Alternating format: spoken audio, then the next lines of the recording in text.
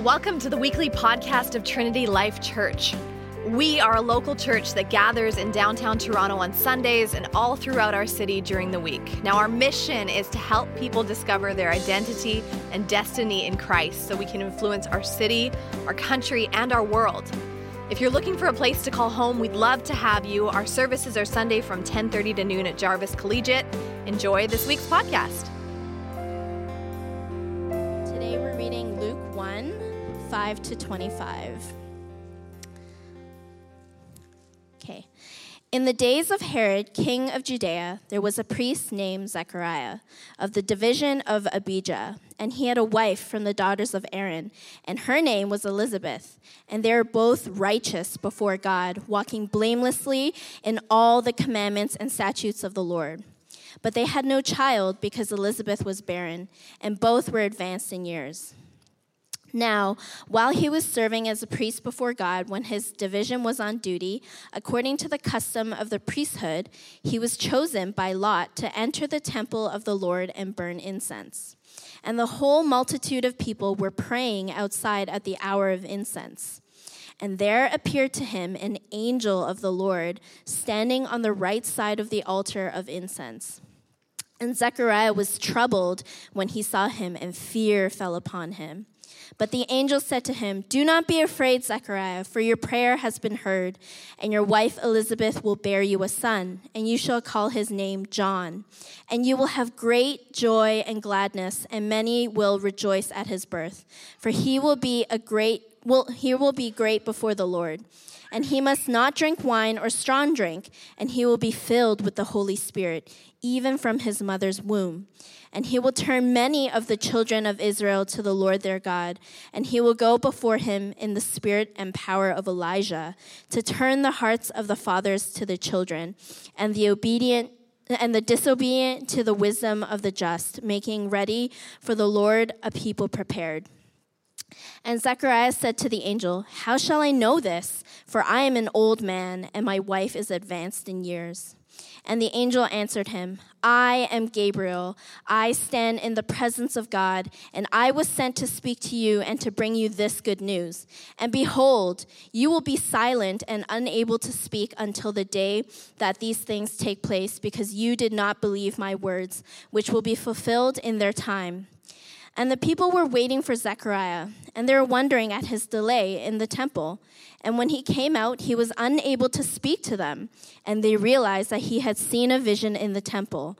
And he kept making signs to them and remained mute. And when his time of service was ended, he went to his home. After these days, his wife Elizabeth conceived, and for 5 months she kept herself hidden, saying, "Thus the Lord has done for me in the days when he looked on me to take away my reproach among people." Thanks, Jamie. For those who don't know me, my name is Archie. I'm a member here at Trinity Life, so I'll be sharing from this passage this morning. We're starting a new series, which I'll touch on a little bit later. But I want to start, before I post this picture, I just want to give a trigger warning. So if you are offended by ectomorphism or extreme paleness, you may want to turn away. So this was me Thursday and Friday this week. So don't be alarmed. I'm healthy. I'm fine. This week I got a Holter exam. So a Holter exam is something where you get your heart monitored. Before this, I did one of those treadmill tests where they test your heart under stress. And then this is one where for 48 hours you get these things put on you, a little machine there that monitors your heart activity. And again, don't worry, there's no big issue that I had to put this on for. There was in August, I had a couple really small chest pains that are probably nothing, but my family history is that both my dad and my maternal grandfather died of heart attacks. So I thought, even if something small and I'm still young, even if not by Trinity Life standards, that I should get it checked out. So, and I thought about this as I was preparing for the sermon this week, that just like our body, everything could be fine outwardly. Like I ran a marathon last month. I'm in good health. I don't drink coffee. But you never know what could be going on under the surface. And similarly, spiritually, everything might be going well. You might come to church every Sunday, might be a good moral person, but that doesn't necessarily indicate what's happening in your heart and in your soul. And so we want to look at this week. And I was hoping maybe by putting on this machine, I'd look like this guy that I found online. But apparently it doesn't change anything. It just monitors what's already there. But we better take that off. All right. Don't want to cause the ladies to stumble. So our sermon series that we're going into is about peace. And just like I said, sometimes your body doesn't indicate what's happening on the outside doesn't indicate what's happening inside. Sometimes you can have outer peace, peace in your circumstances or feeling okay, but that may not indicate a deeper inner peace. Or you may have a temporary peace, but not a permanent one that comes through Christ. So this new series, it's called Peacemaker, Influencing through Prophetic Perspective. And we want to talk about how if we want to be peacemakers in the world, we want to make a difference in the world, bring peace. We know there's so much brokenness and discord in the world. If we're going to be a part of changing that, we need to have a deep, abiding peace that comes from Christ inside of us. And so this series, we're going to lead up to Christmas, looking at all the different prophetic circumstances that led up to the birth of Christ. And as we look deeper today at the first passage, Luke 1, 5-25, I think we'll see four things. We'll see the tension of temporary peace, the promise of prophecy, the dilemma of doubt, and the possibility of permanent peace. All right, so first, the tension of temporary peace. This passage starts out, in the days of Herod, king of Judea. Now, historical background here. This was a time of temporary peace for Israel. They weren't at war, they weren't rebelling, but it wasn't a deep peace, because it was kind of peace when you're conquered by somebody else. You look back, since Israel became a nation, they had been at war with the Philistines, been attacked by Egypt. The northern kingdom was conquered by Assyria. The southern kingdom was taken over by Babylon. That kingdom got passed on to new oppressors, the Persians. Later, Greece came through and colonized them, and now they're these new oppressors, the Roman Empire. My favorite movie of all time is Gladiator. And the opening scene, General Maximus is leading his troops against the last remnant of Germanic tribes that are still fighting against Rome. And right as they realize the Germanic tribes aren't going to surrender, Maximus's first in command turns to him and says, "People should know when they're conquered." And there's two ways you could have peace with Rome in this time. You could willingly submit and come under their rule, or you could fight against them until they made you come under their rule. And Israel was in a place where they knew they were conquered. There was a small sect of Jews, the Zealots, that wanted to start a rebellion, but for the most part, people were comfortable now with Roman rule. The Pharisees, the leaders of the Jews, had positions of influence within the Roman Empire. There were tax collectors who were doing the Romans' work for them. So there was peace, but it wasn't a deep peace. It was just temporary. And it was we'll continue on in the passage. There was a priest named Zechariah of the division of Abijah. And he had a wife from the daughters of Aaron, and her name was Elizabeth. And they were both righteous before God, walking blamelessly in all the commandments and statutes of the Lord. But they had no child, because Elizabeth was barren, and both were advanced in years. So here we see it was also a time of, I'd say, temporary peace for Zechariah and Elizabeth. They had been following God faithfully. They were in a culture where one of the biggest parts of your identity was your family and your lineage. And here they had no children. I'm sure they had prayed for years and years. They would have been, especially being from the priestly family, they would have been familiar with the Hebrew scriptures. I'm sure they knew the story of Hannah, this barren woman who prayed to God, and God answered her prayer, and she dedicated her son Samuel to God's service.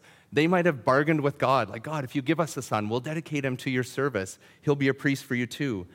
But no answer. God didn't answer them. I'm sure by this point they had given up.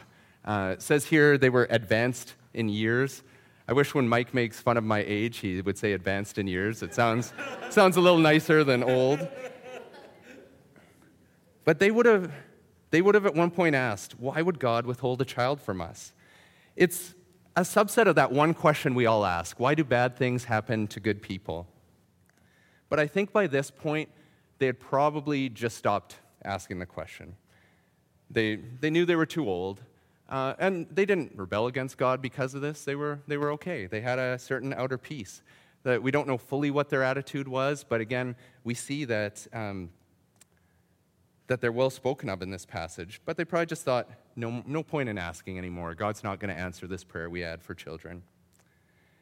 And you think about is there an area in your life where maybe you once prayed to God to do something powerful in you or through you, but maybe now you've given up and stopped praying those prayers?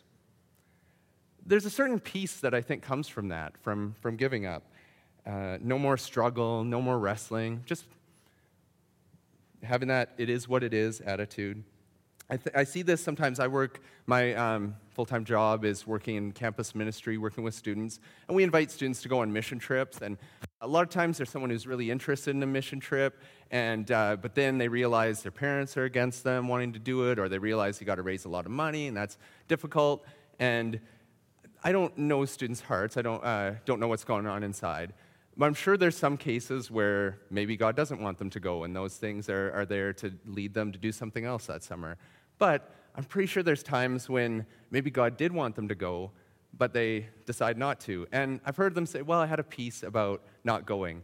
And that could be, again, that peace that's truly from God, or it could just be the peace of, well, now I don't have to deal with my parents' objections. I don't have to work at raising this money. So there's times I think we need to discern, when is peace truly from God, or when is it just from our circumstances? So sometimes it's easier not to care or keep caring and being let down, keep praying and not have an answer. Seems like trusting God, there are times we need to persevere and be content with our lot in life, but the Lord we serve isn't a fatalistic God that we should just give up on our prayers with. He's always working, even in our waiting. And sometimes he'll even break into our waiting and change something. And this is what we see here. So second thing here, the promise of prophecy. So there's a definition of prophecy we use here at Trinity Life. We did a whole series recently on spiritual gifts. And here's the definition we came up with. The spiritual capacity to reveal God's intimacy by receiving a divinely inspired message and delivering it to others, enabling the body of Christ to discern God's leading. Now, a lot of times when we think of prophecy, we think of predicting the future. And we do see that element in this prophecy that Gabriel was giving to Zechariah. But that isn't always the case. More importantly, prophecy is about guiding someone, giving them a word from God that will help them follow him. So let's look at this promise of prophecy that comes to Zechariah in verses 8 to 18. Now, while he was serving a priest before God, when his division was on duty, according to the custom of the priesthood, he was chosen by lot to enter the temple of the Lord and burn incense. And the whole multitude of the people were praying outside the house of incense. And there appeared to him an angel of the Lord standing on the right side of the altar of incense. And Zechariah was troubled when he saw him, and fear fell upon him. But the angel said to him, "Do not be afraid, Zechariah, for your prayers have been heard, and your wife Elizabeth will bear you a son, and you shall call his name John. And you will have joy and gladness, and many will rejoice at his birth. For he will be great before the Lord, and he must not drink wine or strong drink, and he will be filled with the Holy Spirit, even from his mother's womb. And he will turn many of the children of Israel to the Lord their God, and he will go before him in the spirit and power of Elijah, to turn the hearts of the fathers to their children, and the disobedient to the wisdom of the just, and to make ready for the Lord a people prepared." So when God wants to speak to us, he'll pull out all the stops to make it happen, to awaken us and tell us what he needs us to know. So background here on priests. There were 24 different divisions of priests that all descended from Aaron, who were in charge of the temple. So they would have a certain amount of time where this division was at the temple devoted to the Lord. And out of those priests, we don't know exactly how many, but it would have been that division would have been a lot of priests, would have been just Zechariah. So out of that division, you would be chosen by lots if you would sort of at random to whether you should go be the one to go do the incense. And so it's possible that some priests would, maybe in their whole life, never even get to do this. Or if they did, it might be only every few years. So God had arranged this perfect circumstance. That priest would go in, they would burn fresh incense before the Lord, before the morning sacrifice and after the evening sacrifice, while people had come to give their sacrifices. And here's a picture of what the altar and the priest might have looked like at that time. So God could have chosen anyone to bring this child through, but he chose Zechariah. God could have chosen any place to give him this prophecy, but he chose next to the altar of incense, and we're going to come back to that later. But back to the question, why do bad things happen to good people? Sometimes we could think it's because of sin. We look at the book of Job, and his friends thought, you must have sinned against God for something bad to happen to you. But in this case, it's not because of sin, but to set up a miracle, to show God's power. We see a similar example, John 9, 1-3. As Jesus passed by, he saw a man blind from birth, and his disciples asked him, Rabbi, who sinned, this man or his parents, that he was born blind? Jesus answered, it was not that this man sinned or his parents, but that the work of God might be displayed in him. So God allowed this man to suffer, to show him and the world his power. God allowed Zechariah and Elizabeth to suffer this years of being disgraced in their community and feeling not having a son, in order to show them and the world God's power and glory.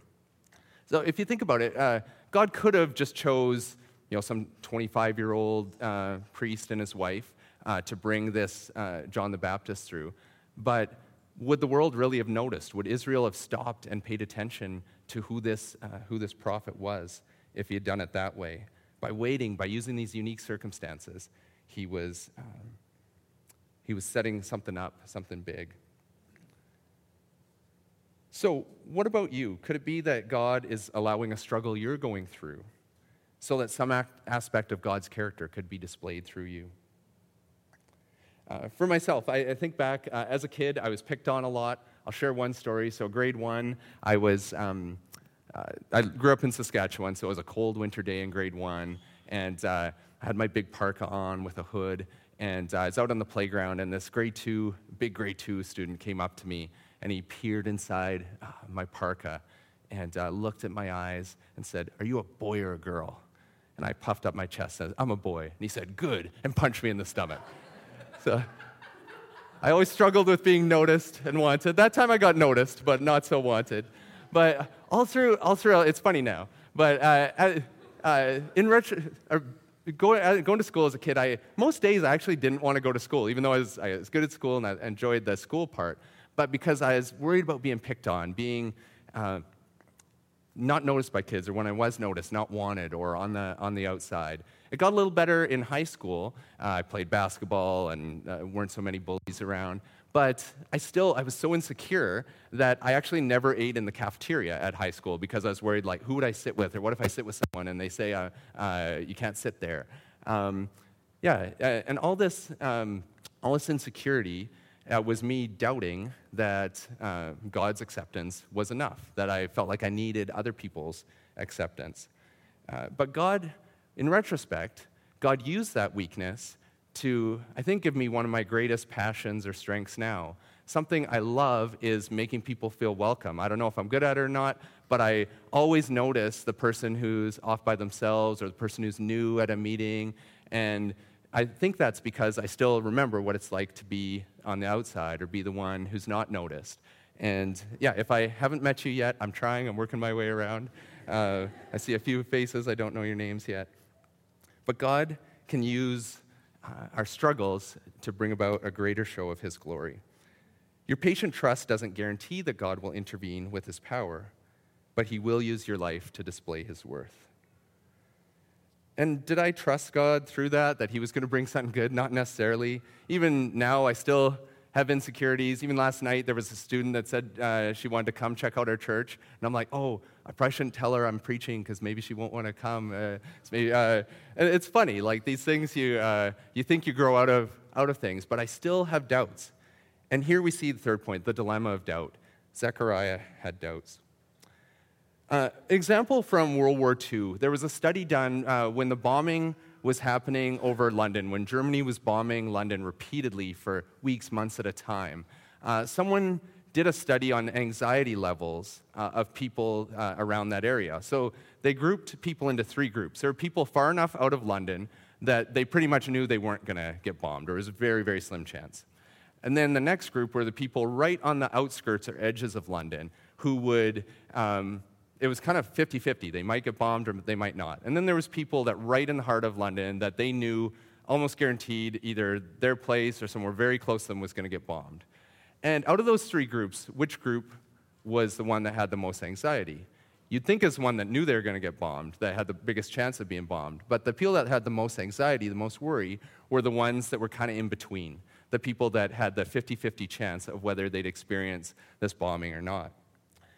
And I think Zechariah is starting the story, he's in that 3rd group. He just knows things aren't going to go well for him, in the sense of his prayer for having a child. He knows that that's over. God had surely determined he wouldn't have a kid, and he was okay with that now. So there was maybe less anxiety. But now he has this prophecy come. He's given up on this hope of having a kid. But now, could it be? Could he actually be a father? Could he hope again? Before, there was no doubt the story, it was over. But now, and let's see his response, verses 18 to 20. And Zechariah said to the angel, "How shall I know this? For I am an old man, and my wife is advanced in years." That's a good job. He called himself old, but his wife advanced in years. I got to take note of that. Cindy's 2 days younger than me, so I'm old, but don't tell her she is. And the angel answered him, "I am Gabriel, who stands in the presence of God, and I was sent to speak to you and to bring you this good news. And behold, you will be silent and unable to speak until the day that these things take place, because you did not believe my words, which will be fulfilled in their time." So, my first read of this, I kind of laugh at Zechariah. Like, you're asking for a sign. What do you want? An angel appears before you. I don't know if angels ever do a face palm, but Gabriel, I'm wondering what he's thinking. Like, okay, what, am I not enough for you? Do you need the angel Michael as well? Does God need to come himself to earth? Spoiler alert. It's easy to mock Zechariah, but I think we should have some empathy towards him here. He was too old. Like, they had obviously got to a point where it wasn't just unlikely, but it was impossible that they would have kids anymore. And even the context they were in, we know historically that it had been about 400 years since God had spoken to the people of Israel through a prophet, let alone an angel. So there wasn't even a pattern of God speaking to people. He didn't have a Levite mentor who could say, well, when an angel appeared to me, this is what I did, or this is what I said. This was new ground. I think it's fair that he was a bit jaded and cynical and doubted this. And when you think about it, like, we laugh at Zechariah, but I was convicted that I'm the same. In our Body Life group this week, we discussed how we have some of the same doubts. Some examples I can think of. We sing that God is good on Sunday, but then on Monday we complain about our job or our classes. Or we give up on waiting for God to provide for us in marriage or celibacy and just take what will satisfy us now. Every sin, I think, has an element of doubt to it. Complaining is doubting that God wants our best and that the situation we're in is for our good. Pornography is doubting that waiting for sexual fulfillment in marriage will bring the most satisfaction. So now I know when on our doubts we could say, well, we haven't had an angel appear to us to show up in our face, but I think we do have obvious signs from God, the biggest one being this, God's word. Have you ever said something like this to God? I was thinking of some scenarios. God, how will I know that you will cover the money that I thought I would have by now but hasn't come in? And you doubt that God will provide? Well, he already gave a sign. He already said in Matthew 6:33, seek first his kingdom and his righteousness, and all these things, meaning what we need, will be given to you as well. Or have you ever found yourself saying like something like this in evangelism or sharing your faith with others? God, give me a sign if I should try to talk with my neighbor down the hall or not. You don't need a sign. God's already said in Mark 16:15, go into all the world and proclaim the gospel to the whole creation. Or, God, I don't know if I can forgive that person that hurt me at church. Matthew 18:22, the sign's clear. I do not say to you, forgive 7 times, but 70 times 7. So be careful in asking for a sign that you may have had already, or that something that God has already clearly said. Zechariah asked for another sign, and he did get it, but I'm guessing he would rescind his request for that second sign if he had the chance. It was being made mute for the next 9+ months while he waited for his son to be born. Now, this isn't my main point, but back to the evil and suffering question, or why does bad stuff happen to good people? Having a barren wife for Zechariah had nothing to do with his sin, but being mute was a consequence of his sin. If you've been fired from 6 jobs, it could be that God is simply testing you like Job, or it could be that you're really unreliable and need to learn self-control, or it could be that you're a jerk and need to learn how to deal with people better. So I wonder, even prophecy is something that helps us discern, is something we're struggling with or suffering we're going through, is it just something we need to persevere and trust God with? Or is it something God's challenging us to change and grow? And we see in 2 cases here, Zechariah, where the barrenness was not their fault, it wasn't because of sin, but his muteness was. Despite Zechariah's doubt, though, we still come to this last point, the possibility of permanent peace. I'll read verses 21 to 25. And the people were waiting for Zechariah, and they were wondering at his delay in the temple.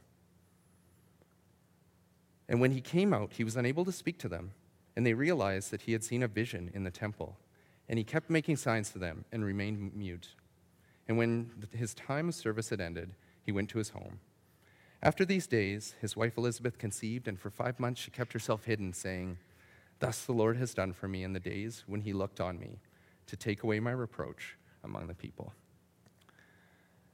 So Zechariah and Elizabeth had a temporary peace for a while, and that tension of living with, do we give up or not? But now they had a more long-term peace, a permanent peace of God giving them a son, and not just any son, but one who would change the world. And through that, God made Zechariah and Elizabeth peacemakers by giving them a son, John the Baptist, who would fulfill what the angel said back in verses 16 and 17. And he will turn many of the children of Israel to the Lord their God, and he will go before them in the spirit and power of Elijah, to turn the hearts of the fathers to the children, and the disobedient to the wisdom of the just, to make ready for the Lord a people prepared. So who would John the Baptist, their son, go before? It was the Messiah, Jesus, who would bring peace not only to the nation of Israel, but to the whole world.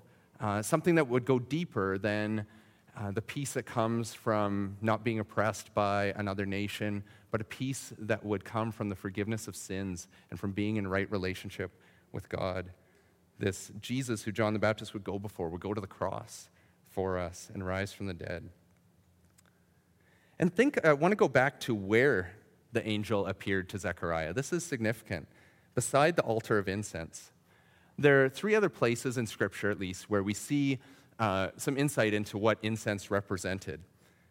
And I want to read 2 of them. So Psalm 141:2 says this, "Let my prayer be counted as incense before you, and the lifting up of my hands as the evening sacrifices." And then there's twice in Revelation. I'll read the second case. Revelation 8:3-4. This looks so similar to Zechariah's situation with Gabriel. "And another angel came and stood at the altar with a golden censer, and he was given much incense to offer with the prayers of all the saints on the golden altar before the throne. And the smoke of the incense with the prayers of the saints rose before God from the hand of the angel." God chose to reveal the coming of the Messiah, or coming of the prophet who would come before the Messiah, at a place that represented the prayers of God's people. How many times, again, we don't know if Zechariah was in that temple often, but surely any time he was, he would have brought his personal prayer, him and Elizabeth's prayer, to have a son.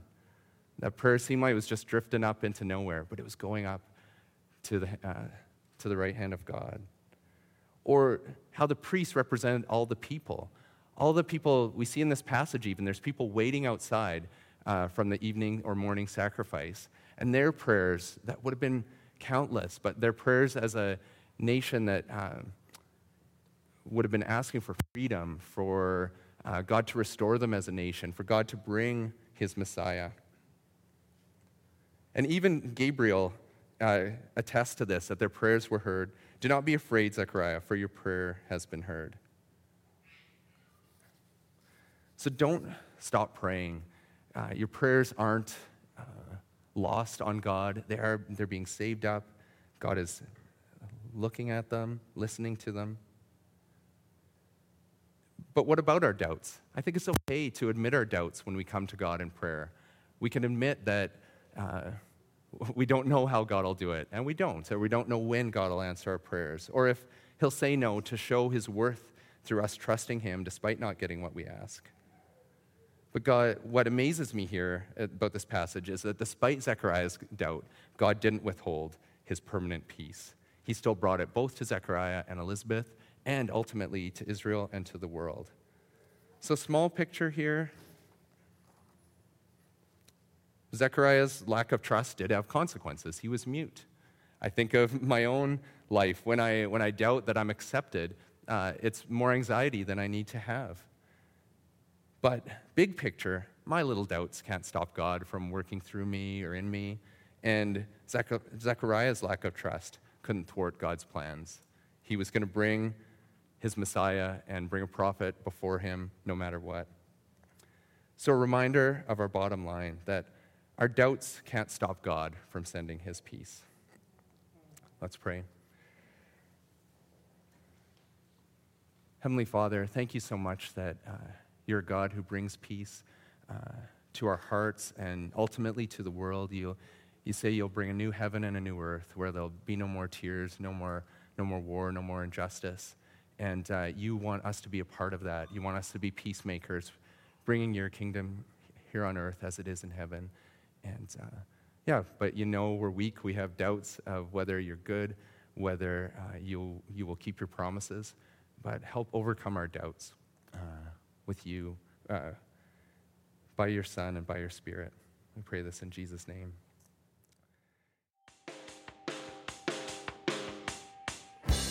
If you want to know more about the TLC community, check out trinitylife.ca, or you can find us on Facebook. Of course, we'd way rather meet you in person, so we hope to see you at a service soon.